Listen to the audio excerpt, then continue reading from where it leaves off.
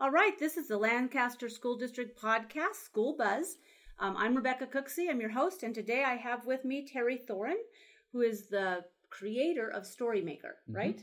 I'm a co-creator. Co-creator. So Terry's going to give us a little bit of a bio about himself and a little bit about how he developed this program. Okay, my background is I've been working in animation for more than 40 years, and I spent my whole career wanting to be a storyteller. And I had the good fortune to be hired as the CEO of the company that produced the Rugrats and the Wild Thornberrys and Rocket Power. And as told by Ginger and all these great shows, we did the first 65 episodes of The Simpsons. And we became, at a moment in time, like one of the biggest studios in Hollywood.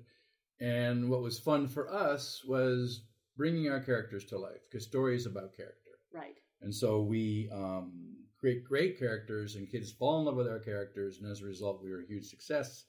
Over time, Nickelodeon figured out that SpongeBob SquarePants, which is one of the most popular animated series of all times, sells more merchandise than the Rugrats because it winds kids up for about 12 hours after the show. Exactly. The Rugrats didn't wind kids up, but, you know, the children had a heartfelt relationship with our characters. Mm-hmm. So, as is the case with studios in Hollywood, Nickelodeon built their own animation studio, and they stopped buying animation from us. And so we went from 600 people down to one. Oh, wow. So my sister's a special needs teacher. Mm-hmm. And she's been working for 40 years in special needs classrooms. And she really gets the really tough kids. Yeah.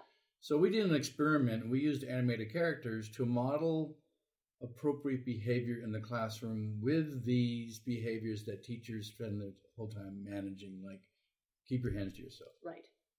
Don't talk when the teacher's talking. Line up quietly. Yes. Right? Raise your hand before you speak. Teach over and over and over again. Use your inside voice. Yes. Don't run in the classroom. So we know that if kids copy the Power Rangers and hit each other after watching the Power Rangers, that they are going to fall in love with our characters in a world called Wonder Grove, and they're going to copy the behaviors of our characters. So Lancaster has, for you preschool, kindergarten, first grade, second grade, not only do you have Wonder Grove, but we also, after making 225 Wonder Grove lessons to model not only appropriate behavior in the classroom, but social-emotional learning and life skills, we animated the 16 Habits of Mind. Oh, great. So I found myself falling in love with the process of helping teachers manage their day with these incredible animations, because outside of school, in today's world, if you figure there's 168 hours in a week, and we hope that kids get 8 hours of sleep at night. That's 56 hours, yes. Right? And in and around school, getting ready for school, going to school, coming back from school, it's about 8 hours a day. That's 40 hours. Mm-hmm. So that means there's 72 hours of free time. And most kids are spending 60 of their 72 hours of free time on a device. That's very true. Yes. Right? So you go into a restaurant, the kids are on a device. Mm-hmm. You go into a grocery store, the kids are in the shopping cart on a device. You go into a car, they're on a device. Right. Now you go, and now if they're under the age of 6th grade, they're typically watching cartoon characters. Mm-hmm. So outside of school, they're getting hit with a fire hose for about 60 hours a week of wonderful cartoon characters. You come into a classroom, and it's a desert.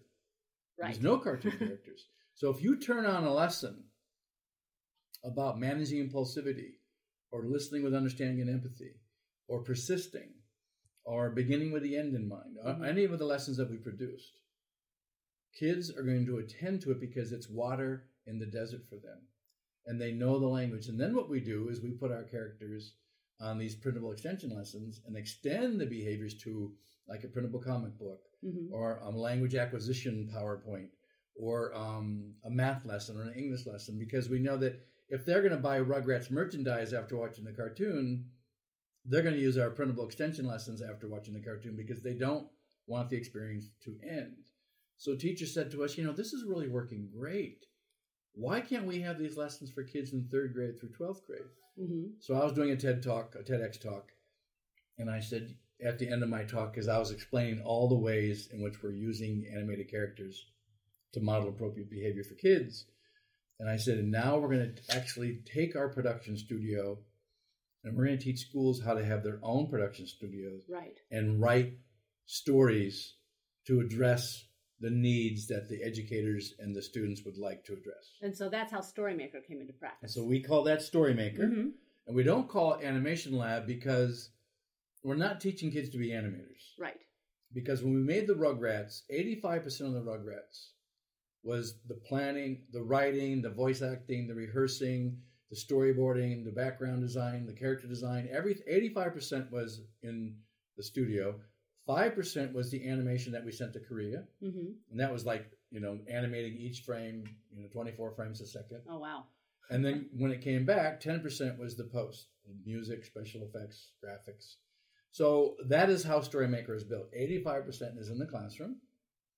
5% is at the Storymaker station. Okay. And then 10% is they can then put it on a USB drive and go back to the classroom and add music and effects. So when we have it in the classroom, it really is more like a language arts program than it is a technology program. We see it as reading, writing, speaking, and listening on steroids. Perfect. Because kids, when you ask them to write an essay, and then you ask them to rewrite it, that's a struggle. Oh, yeah. They hate that. But if you're sitting with a team of 4 kids, and they have to make a story to tell to the rest of the class, mm-hmm. they want their character not only to be smart, but cool, and they want everybody to clap afterwards. They don't realize that they're working on writing, because in animation, if it's not on the page, it's not on the screen, and on the page, it's what you see, what you say, and what you hear. So what is the character saying? What's the background? And what are we hearing? Like in this room right now for this podcast, it's really quiet. But you might be in a subway station. You hear, the echoes of the subway station, the car coming by, and then I'm telling you something sad, and I bring up violins underneath so right. that you know that I'm telling you something sad, because mm-hmm. we all know the language of sound. We don't articulate it. Right. So if you're sitting on an airplane with that little teeny screen, and you get headphones and you watch your movie, the filmmaker is surrounding you with a wall of sound. So eventually at Lancaster, we're going to first focus on getting the kids to know how to write, to just communicating with monologues. Right, because if they practice the script and it doesn't sound right, they go back and rewrite it so it they might rewrite it 20 times. Right. We've had kids, but such good practice. But then plus they realize the punctuation, because mm-hmm. if I don't have the punctuation on the page, if I want you to pause, but, comma, I'm not so sure I agree with you, mm-hmm. period. Then the actor in the booth doesn't know that I should pause after but and that the sentence has come to an end. Mm-hmm. They understand why writing is relevant. So they have to understand sentence structure, right. grammar, punctuation, and that we need a beginning, a middle, and an end, or we don't know, what is that story? What are you trying to... Yeah. Because if I go to a movie, I don't like the movie, it's because I don't like the script. Mm-hmm. They don't realize that, that movie was terrible. Well, it was in the script. It wasn't like the actor's fault. It wasn't the background. It wasn't the music. It's got to be on the page. Yeah, because you follow a story like, well, they didn't ever finish the end of that story, or that right. character doesn't make any sense. Well, that character disappeared. Yeah. And then this character came out of nowhere. Like, what is his motivation? What is his relationship to the characters, right? It's really fun. Mm-hmm. And it's really, so we find that attendance improves because kids are sitting at home daydreaming. They're thinking about it in the car. They're thinking about coming to work and coming to school. Uh-huh. And they're daydreaming about getting better at this, because there's nothing more energizing than when you do something great and everybody claps. Well, and that you produce something. So you don't have to have an essay that you've written and you and the teacher are the only people that see it. You produce something, we put it on the YouTube channel, and the whole world can see this now. So you're making content for the world, not just for your teacher. And mm-hmm. so that motivation is to really get a lot better at what you're doing.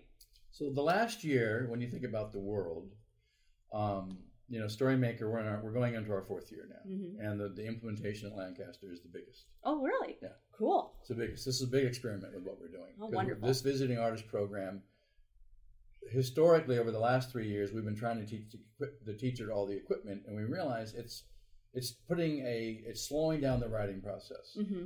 because the teacher has to think, okay, well, all the things I have going on today, am I ready to go wrestle with the technology? Because it's not my strength. My strength is teaching. Right. So, and the technology can be complicated at the beginning. If you don't know it, it's complicated for me. Yeah. As a producer, I like to orchestra conduct my team mm-hmm. and have the best at every role. Right. And that's what the teacher becomes.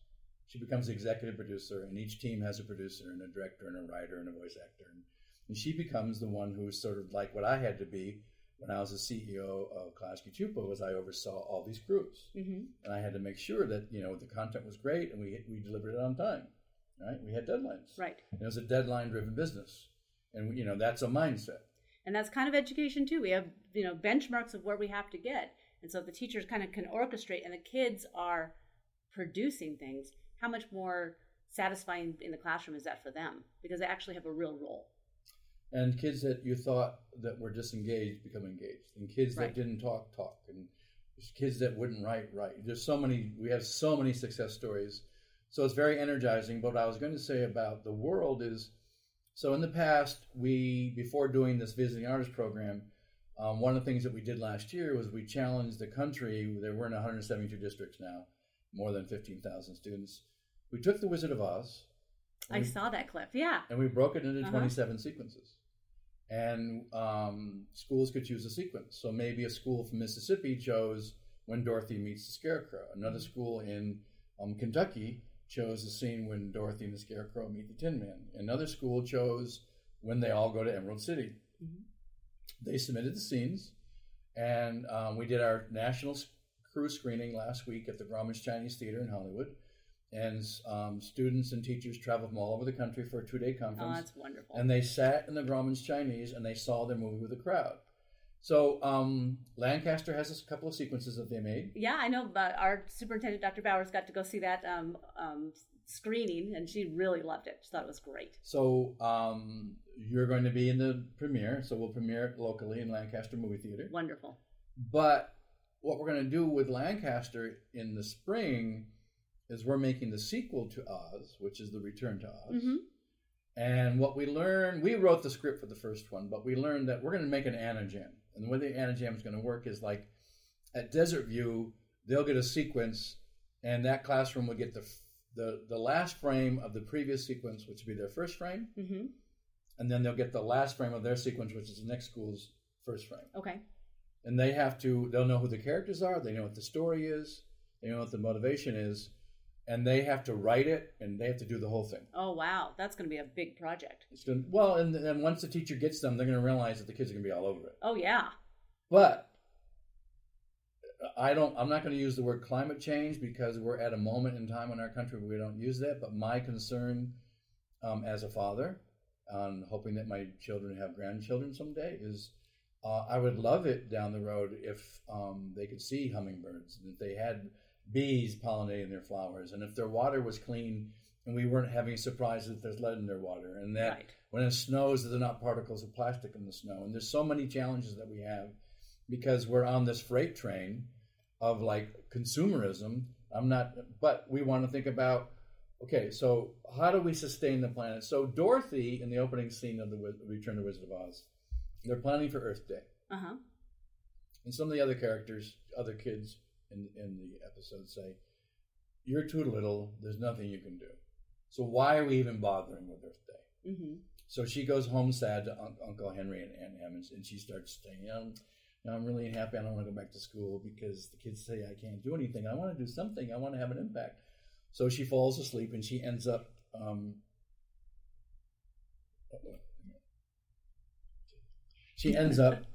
a nightmare. And in the nightmare, it's the future, like the future in It's Wonderful Life, where what does the world look like if Mr. Bailey was never born, right? Mm-hmm. What does the world look like if we do nothing? So when she lands in the Munchkin Land, they have no water. And the water that they do have is contaminated. Mm-hmm. And that's a problem. We have to have a plan. And then she goes to meet the Scarecrow, and the land, you can't plant on it, and there's no bees. So we don't have any crops. Mm-hmm. She goes to the forest, and most of it's been cut down. There's no plan to put new trees in. Right. But each scene, the kids have to decide what they believe is sustainable in that episode. Oh, so they're problem solving too. They have to solve that problem with the characters. So, right. But they have to then when they get to Emerald City, mm-hmm. Emerald City is a city of the future. Everything's sustainable. But this Gnome King has tied up the Wicked Witch, who in the first movie becomes a good witch. Okay. Because we try to find the good in everybody. And the Gnome King has taken over, and this black cloud is headed for Emerald City. And so they have to solve this. So then she wakes up, and she goes meets with her friends, and then they go to Earth Day with a plan. Right? And so that's going to be the movie that we're going to make at Lancaster. That's going to be wonderful. Right? But it's going to be the kids So we're going to have a consciousness, and it'd be wonderful if we could make it in January, February, edit it in March, and show it on Earth Day on April 23rd. Oh, I think that's wonderful. Wouldn't that be perfect amazing? Thing to do. Tie the whole district together. Yes, and then we'll have it like at a movie theater, right? Mm-hmm. Yeah. We'll have a screening there. So we'll play The Wizard of Oz at a movie theater, mm-hmm. and just figure that out. And then we'll come back 5 months later, and we'll have a movie that was really created by the students here. With problem solving for real world problems that we have to think about. Mm-hmm. I think that's fabulous. And it's not a political movie. Mm-hmm. It's a movie where we have to think that if we buy something and we consume it, we have to hold it in our hands and think about what's next. We made a pilot for a TV series that's we're shopping around the world right now called The Recyclables. And just like in the Toy Story, the toys can talk. Mm-hmm. And our pilot, Nova, our lead character, can talk to anything that can be recyclable. So if it can be recycled like a glass bottle or a piece of cardboard, it has a life. And so all these characters that can be recycled come to life, mm-hmm. and become her friends. And the motto of the series is "A friend is a terrible thing to waste." Oh, that's cute. I like that. Right. So we're about looking at the world around us and telling stories, and then using animation, which is universal language. If you look at animation, why it's so powerful and why we're so effective with Wonder Grove Learn, Habits of Mind, and with Storymaker is because it knows no race, religion, culture, or creed. Mm-hmm. An African-American character, a Muslim character, a Hispanic character, a white character, an Asian character on screen, they're an animated character. Right. With an animated voice.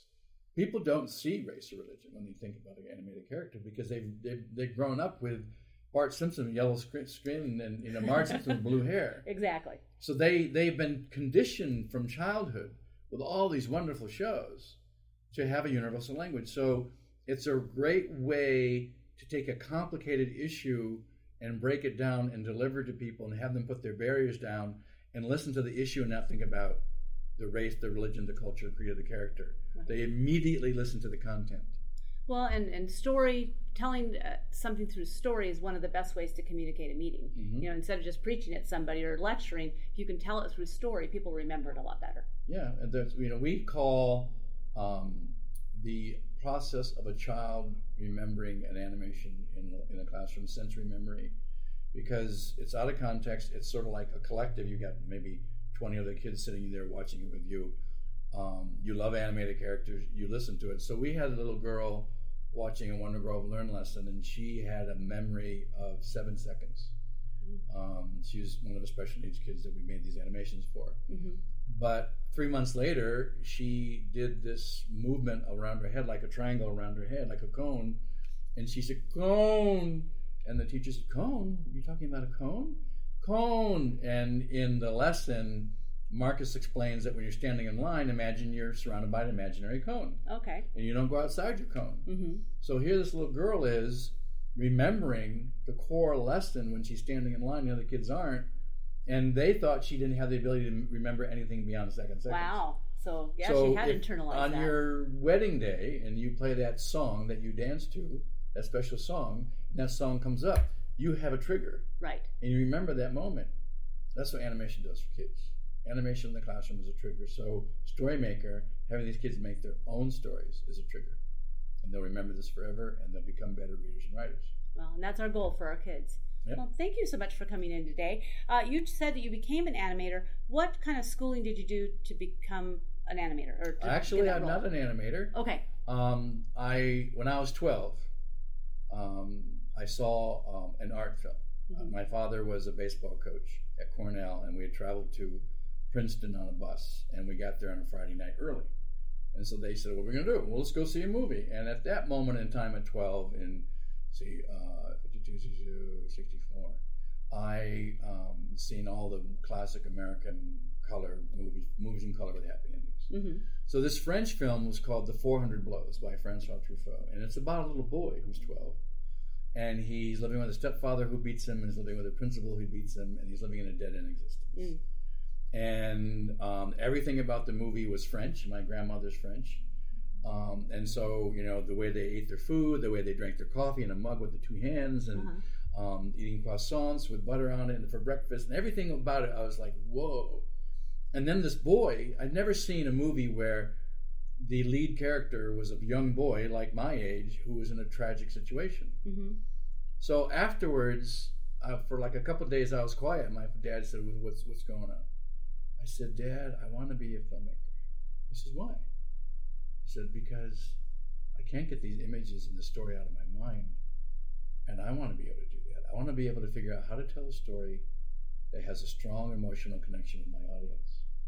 And the irony is, here I am, 55 years later, mm-hmm.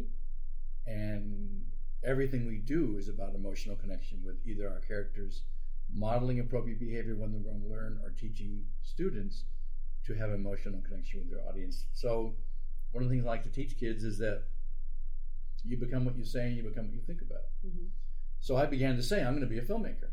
I'm going to be a filmmaker. So everything that happened, because I was intending it, everything for the rest of my life kept showing up at the right time. Mm-hmm. And because I intended it for it, and I kept pre-visualizing what I wanted to be, so up until 1978, I wanted to be in live action films. Okay. But it was really hard because let's say I'm shooting an independent film and we're 3/4 through the film and you have long hair and then over the weekend you cut your hair off. That's a continuity error. Yes. So I go, okay, I got to either go back and reshoot these scenes or I got to write into a scene where you get your hair cut because the audience is going to say, I thought she had long hair. And all these things were happening. And then a friend of mine said, well, the great filmmakers storyboard their live action scenes and act them all out in advance and pre-visualize in the storyboard. And then they go to action like Hitchcock and Truffaut and all these great filmmakers. But the complete control is when you have animation. So I began studying animation. So I went to film school. I started my first film school in 1974. I started running film festivals. I started studying everything about live action. And then I discovered this project called the International Tournée of Animation, which is a traveling film festival of the world's best short films. Okay. So when I saw it, I had an epiphany. One of my first epiphanies was going to Woodstock 50 years ago yesterday. Yes. That was an epiphany that told me, because my dad says you're a free thinker and we can't have free thinkers in this world. And I went to Woodstock, I realized there's 500,000 free thinkers here. Yeah. I guess I'm not the bad guy. Yeah. Right? And so this epiphany was seeing this collection of short films on the screen. I called the guy up and said, so who sees these films? He goes, we play them in 7 museums in 7 cities each year. So that's all? Mm-hmm. How many people show up? Maybe 100, 200. I said, wow. So I wanted to buy that project from him. Mm-hmm. It took me between 1978 and 1983 for him to say yes. And I taught my children, 1, you become what you think about. 2 is no is the beginning of the conversation. That's a good idea. Right? Persistence. Yes. Don't give up and stay with it.